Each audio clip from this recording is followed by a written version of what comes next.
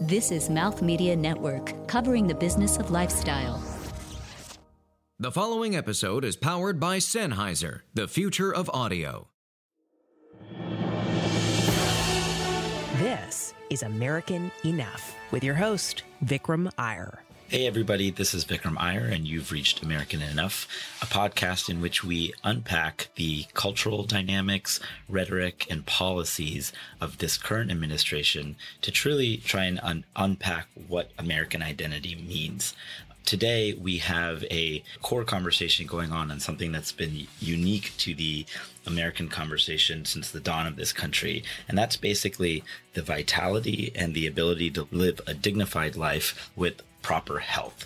In this country, healthcare has been a source of rigorous debate, both on the campaign trail as well as ever since Donald Trump was inaugurated into office. But today we unpack a little bit more about what an ideal healthcare system could look like, whether you're an aging senior citizen or you're a 16-year-old that may have broken their arm during soccer practice. We all have a basic understanding that being able to live with the sense of dignity, to have the care that you need when you need it, and to not suffer through ailments without the ability to access medical care, as well as to not have to make really tough decisions between buying your medicine or putting food on the table is really, really true to the American identity of what it means to be a healthy society. But for far too long, we've had really, really lightning rod and politicized debates about what that system should look like. Countless industrialized economies around the world have systems that far outpace ours or often looked to as better systems. And yet the United States, as its core identity when it talks about moral leadership abroad, seems to fall behind many of those other models, or at least fall behind a sense of agreement about a model we should all be working towards could look like.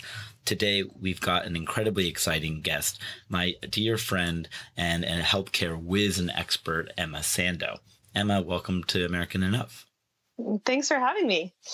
I really appreciate you being here. I'm going to embarrass Emma a little bit because she's a complete rock star, even though she would never really, really push this forward on her own with her own bio. But Emma is currently doing graduate work and at Harvard, which you, I'm sure, refer to as a school in Boston. Just outside of Boston. Just outside of Boston, you're right. We are not great at geography here at American Enough.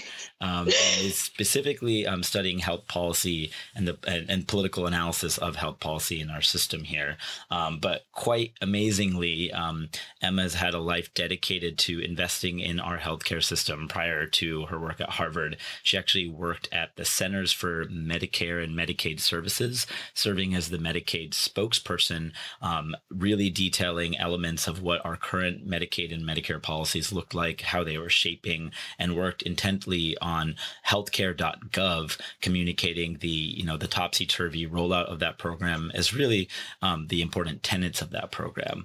And being in that comms role or spokesperson role, she was working at the Center for Medicare and Medicaid Innovation, and also worked at the Department of Health and Human Services Budget Office. So when it comes to the optics of our healthcare system, the funding difficulties of our healthcare system, as well as just how this touches day-to-day Americans, Emma Sando has really, really dedicated her life to the well-being of others. So again, thank you for being here, Emma.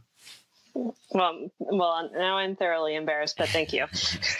So, I really want to start on some unique events that rolled out this week.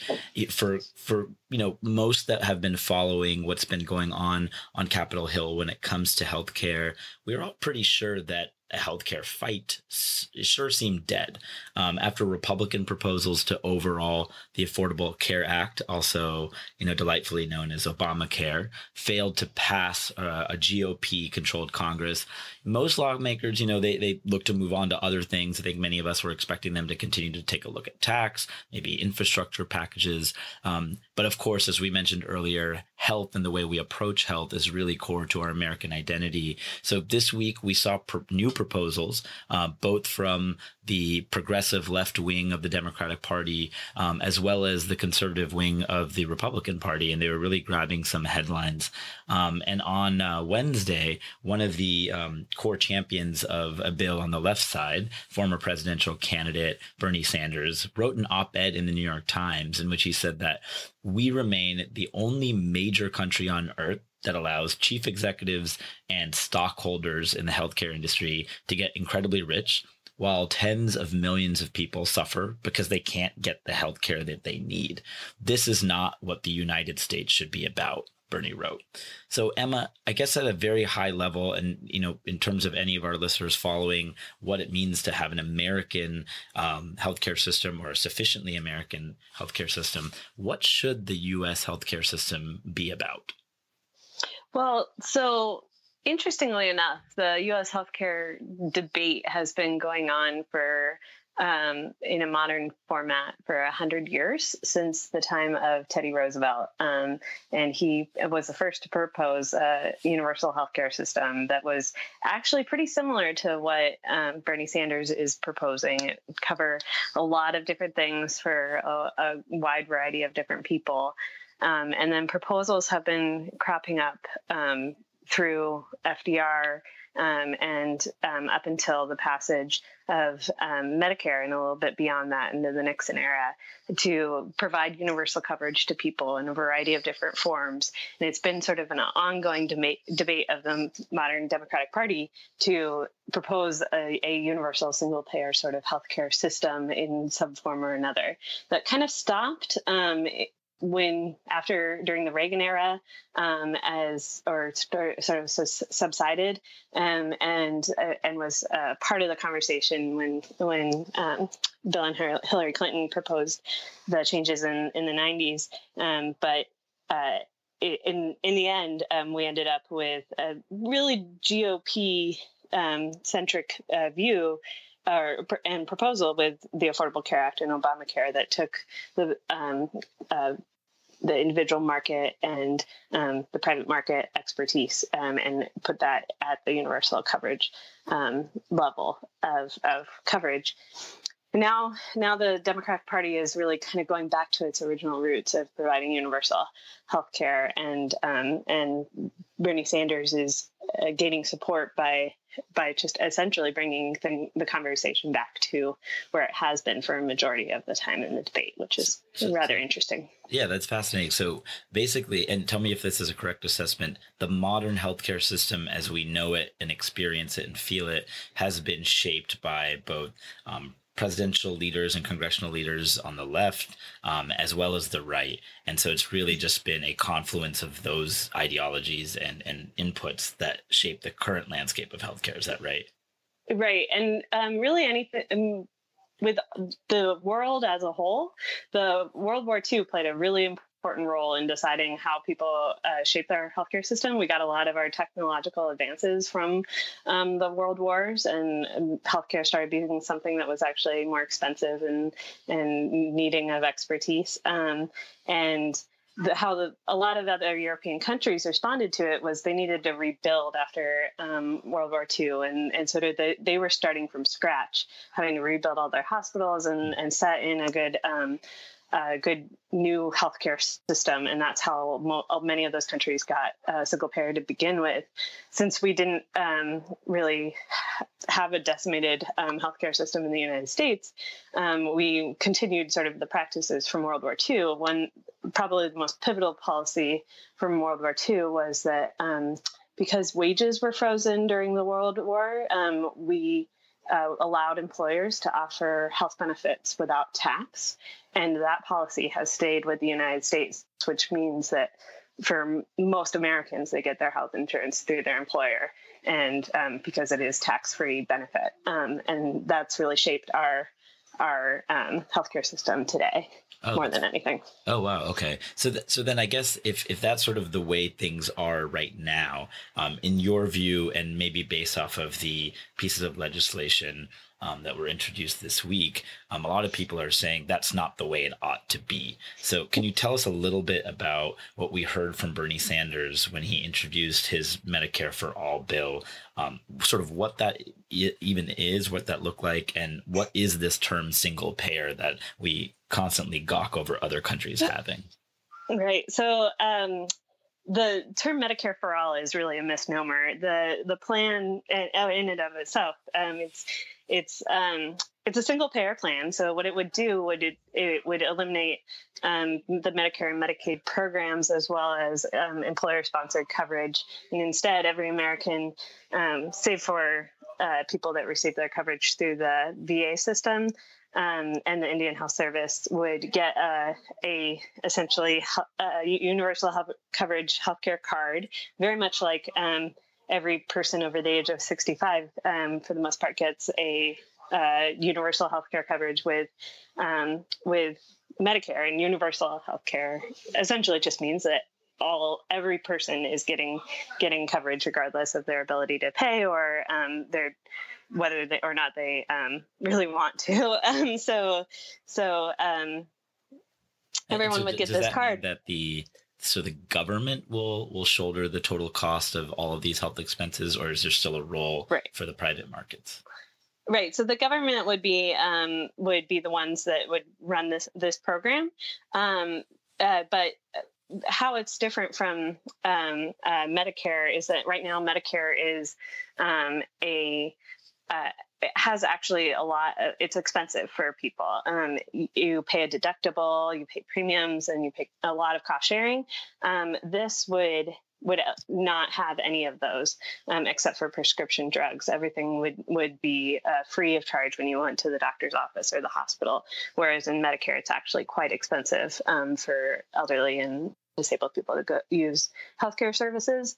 So this is way more generous than Medicare, and private health insurers are actually extremely involved in the Medicare program. A huge portion of people receive their benefits actually through private insurers, and so it's different from the Medicare program in those respects. Okay. And so, it's interesting not to make this overly political, but since on this podcast we are talking about sort of what is core to the American identity here, obviously a lot of votes in this country and attitudes in this country are swayed and informed by what people think America should or should not pay for. And some recent polls have actually showed that the idea of this single payer concept that you just described, Emma, has actually grown more popular in recent years, probably informed by a lot of the debate around it. But a lot on that issue of polling also shows, and this is something NPR reported on earlier this year, that attitudes of supporting a plan like this are quite movable and people are quite flippant about their views. I think if you tell individuals about the potential for higher taxes, then support higher taxes, of course, to pay for this program, then support for single payer slips substantially. But then if you tell them about the potential for lower administrative costs, and basically, as you outlined, the ability to access this, for anyone to access this at any point in their life, then support, rigorously grows. And so it looks like Republicans already on the heels of Bernie Sanders' bill they introduced, already starting to call it socialized medicine, branding it as Bernie Care, and calling it a complete Washington takeover of America's healthcare system. So most Americans aren't necessarily paying attention to those polls or the debate in Washington.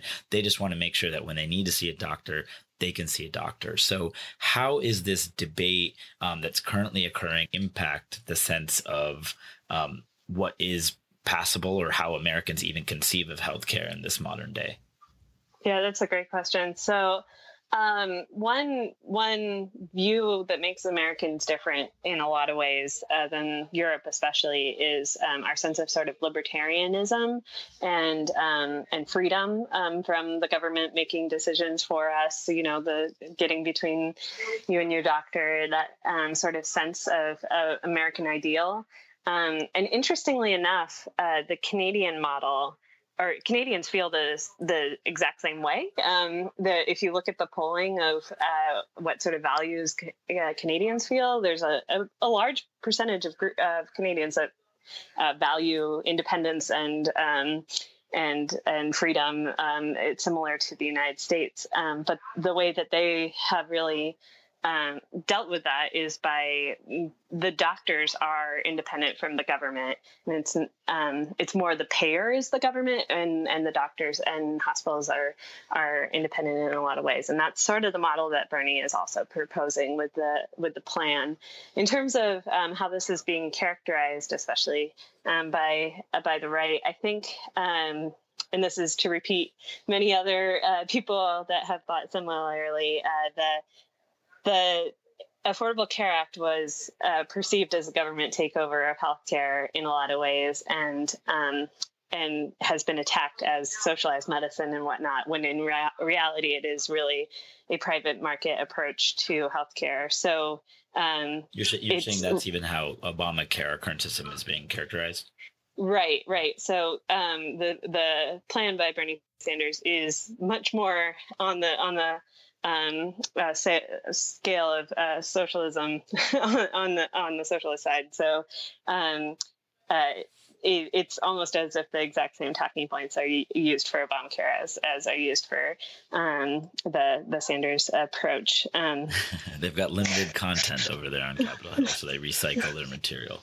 Yeah, so it's almost as if Democrats are supporting this or are making a decision that we're going to get attacked regardless of what we do for it being socialized.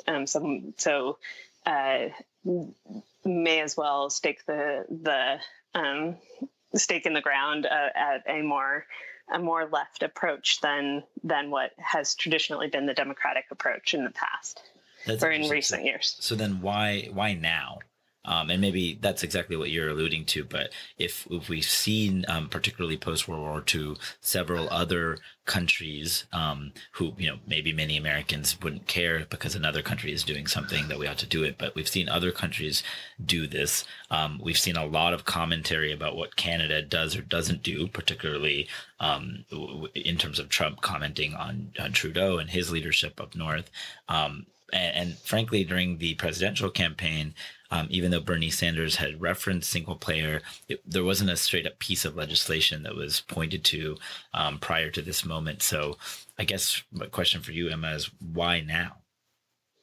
Right. I think generally the party is moving more left, as well as a number of younger voters. And this is in some respects a way to capture that feeling of wanting more left policies from their representatives, and to ensure that the people of California feel more adequately represented. It's also really important to remember that the Democrats don't have very much control in Washington right now, and so it's an opportunity for them to campaign now and put that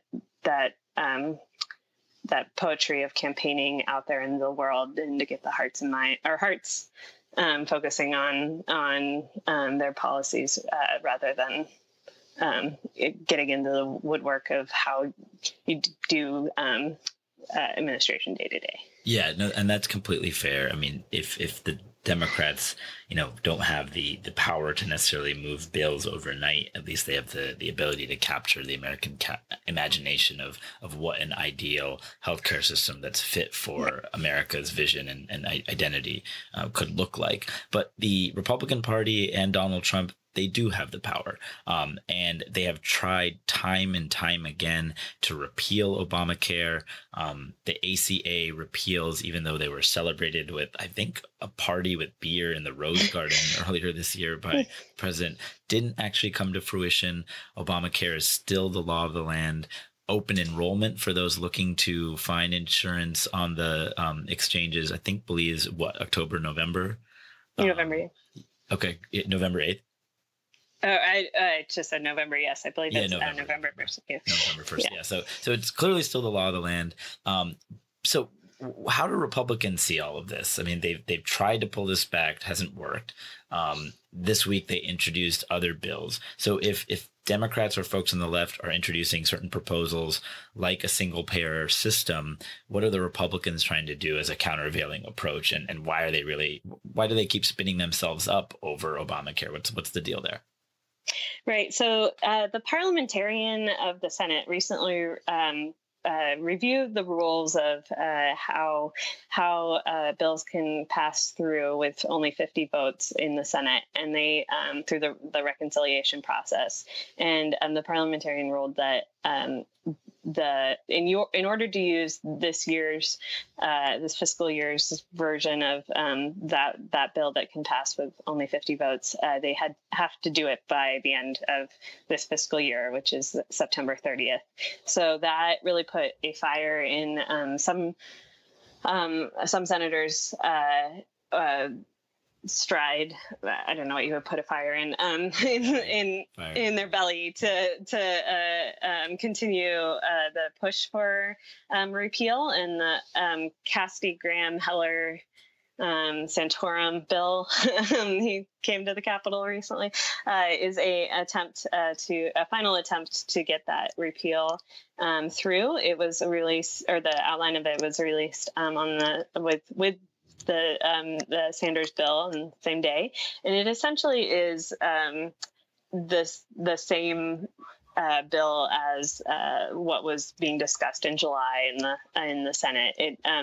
It does allow for a little bit of flexibility between the states. They've sort of given a lump sum for their Medicaid expansion and their exchange population, but it's considerably less than they would have gotten before. But it has a lot of the same other policies as was rejected by the Senate in July. So if they need to do this, they've got as of today, 13 days left to push this in the Senate, but I think they're only actually in session for a couple days. It seems like a pretty Herculean feat. They need another vacation, right? Right. I think they're only in session 4 days out of the rest of September, but if they see that they have the votes, they could change that theoretically. But they've lost Rand Paul's support on this, according to his Twitter account. And I think John McCain also said that he would prefer a bipartisan solution.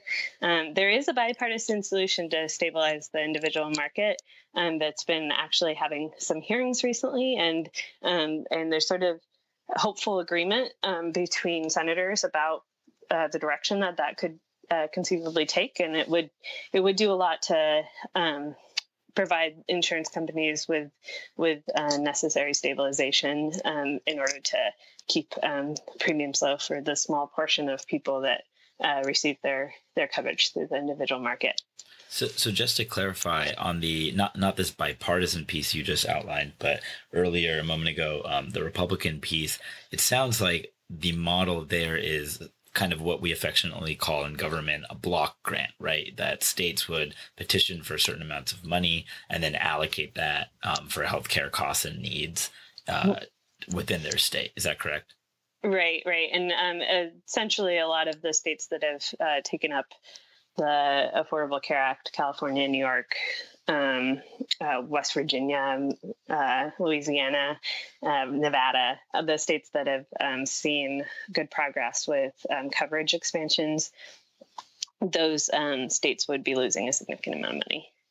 So states lose money in one proposal when which would obviously affect you or I or our grandparents or our neighbors when it comes to accessing care.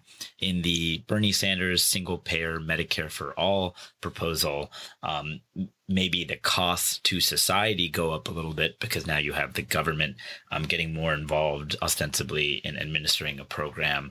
At the end of the day, how these systems are run are incredibly important. So I don't want to make light of that. But at the end of the day, are both proposals that are being discussed now, as well as that sort of have set up this divide between folks in this country and Obamacare, are they all trying to achieve similar outcomes in appropriate health and well-being for American people? Or are they all vectoring towards a very, very different ideal? I guess put another way, Emma, what is it about this issue that create such a contentious debate, and what is the core value that both are really trying to get towards when we talk about an ideal American health system? Mm-hmm.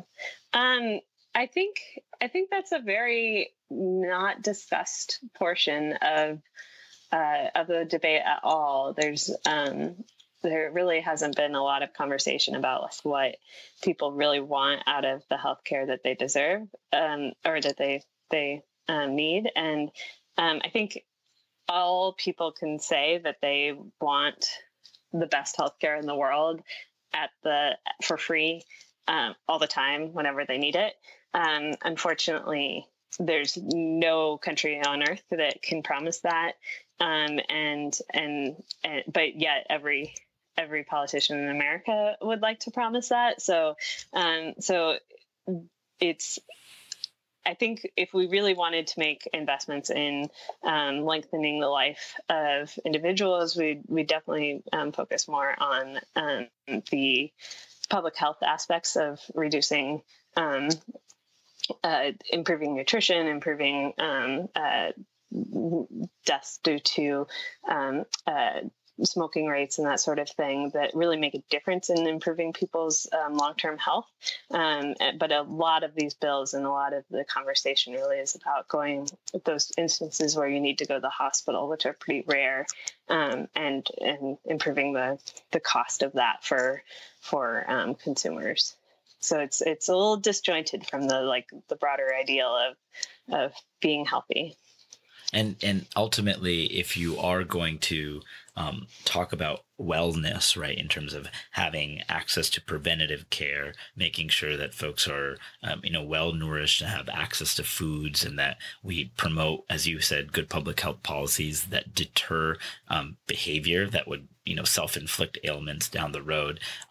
Would you say, is that simply a matter of health, or could that also be seen as a moral matter, or frankly an economic matter, by way of how some of these costs are absorbed to society if not enough kids know that eating a certain type of food is bad, or not enough folks in the neighborhood know that smoking can cause certain deleterious effects?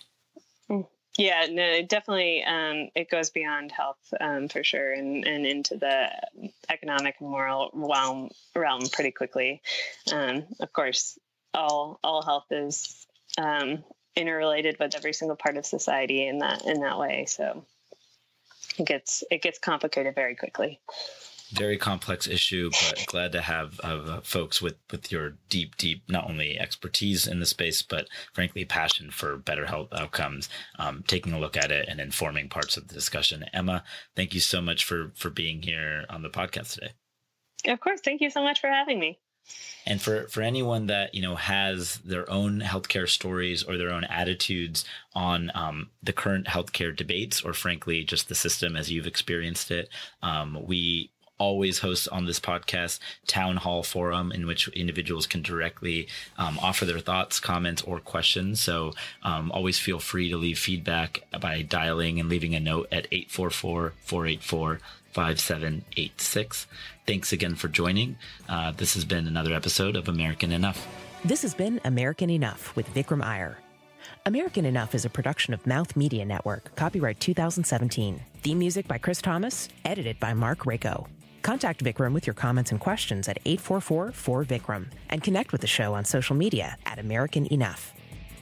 Episodes available at AmericanEnoughPodcast.com and everywhere the best podcasts are found. To learn more about Mouth Media Network and how you can partner with this podcast, visit mouthmedianetwork.com. The views and opinions expressed in this podcast are those of the host, callers, and guests, and do not necessarily reflect the views and opinions of Mouth Media Network. No portion of the show may be reproduced, published, or rebroadcast without the express written permission of the producers. Thank you for listening.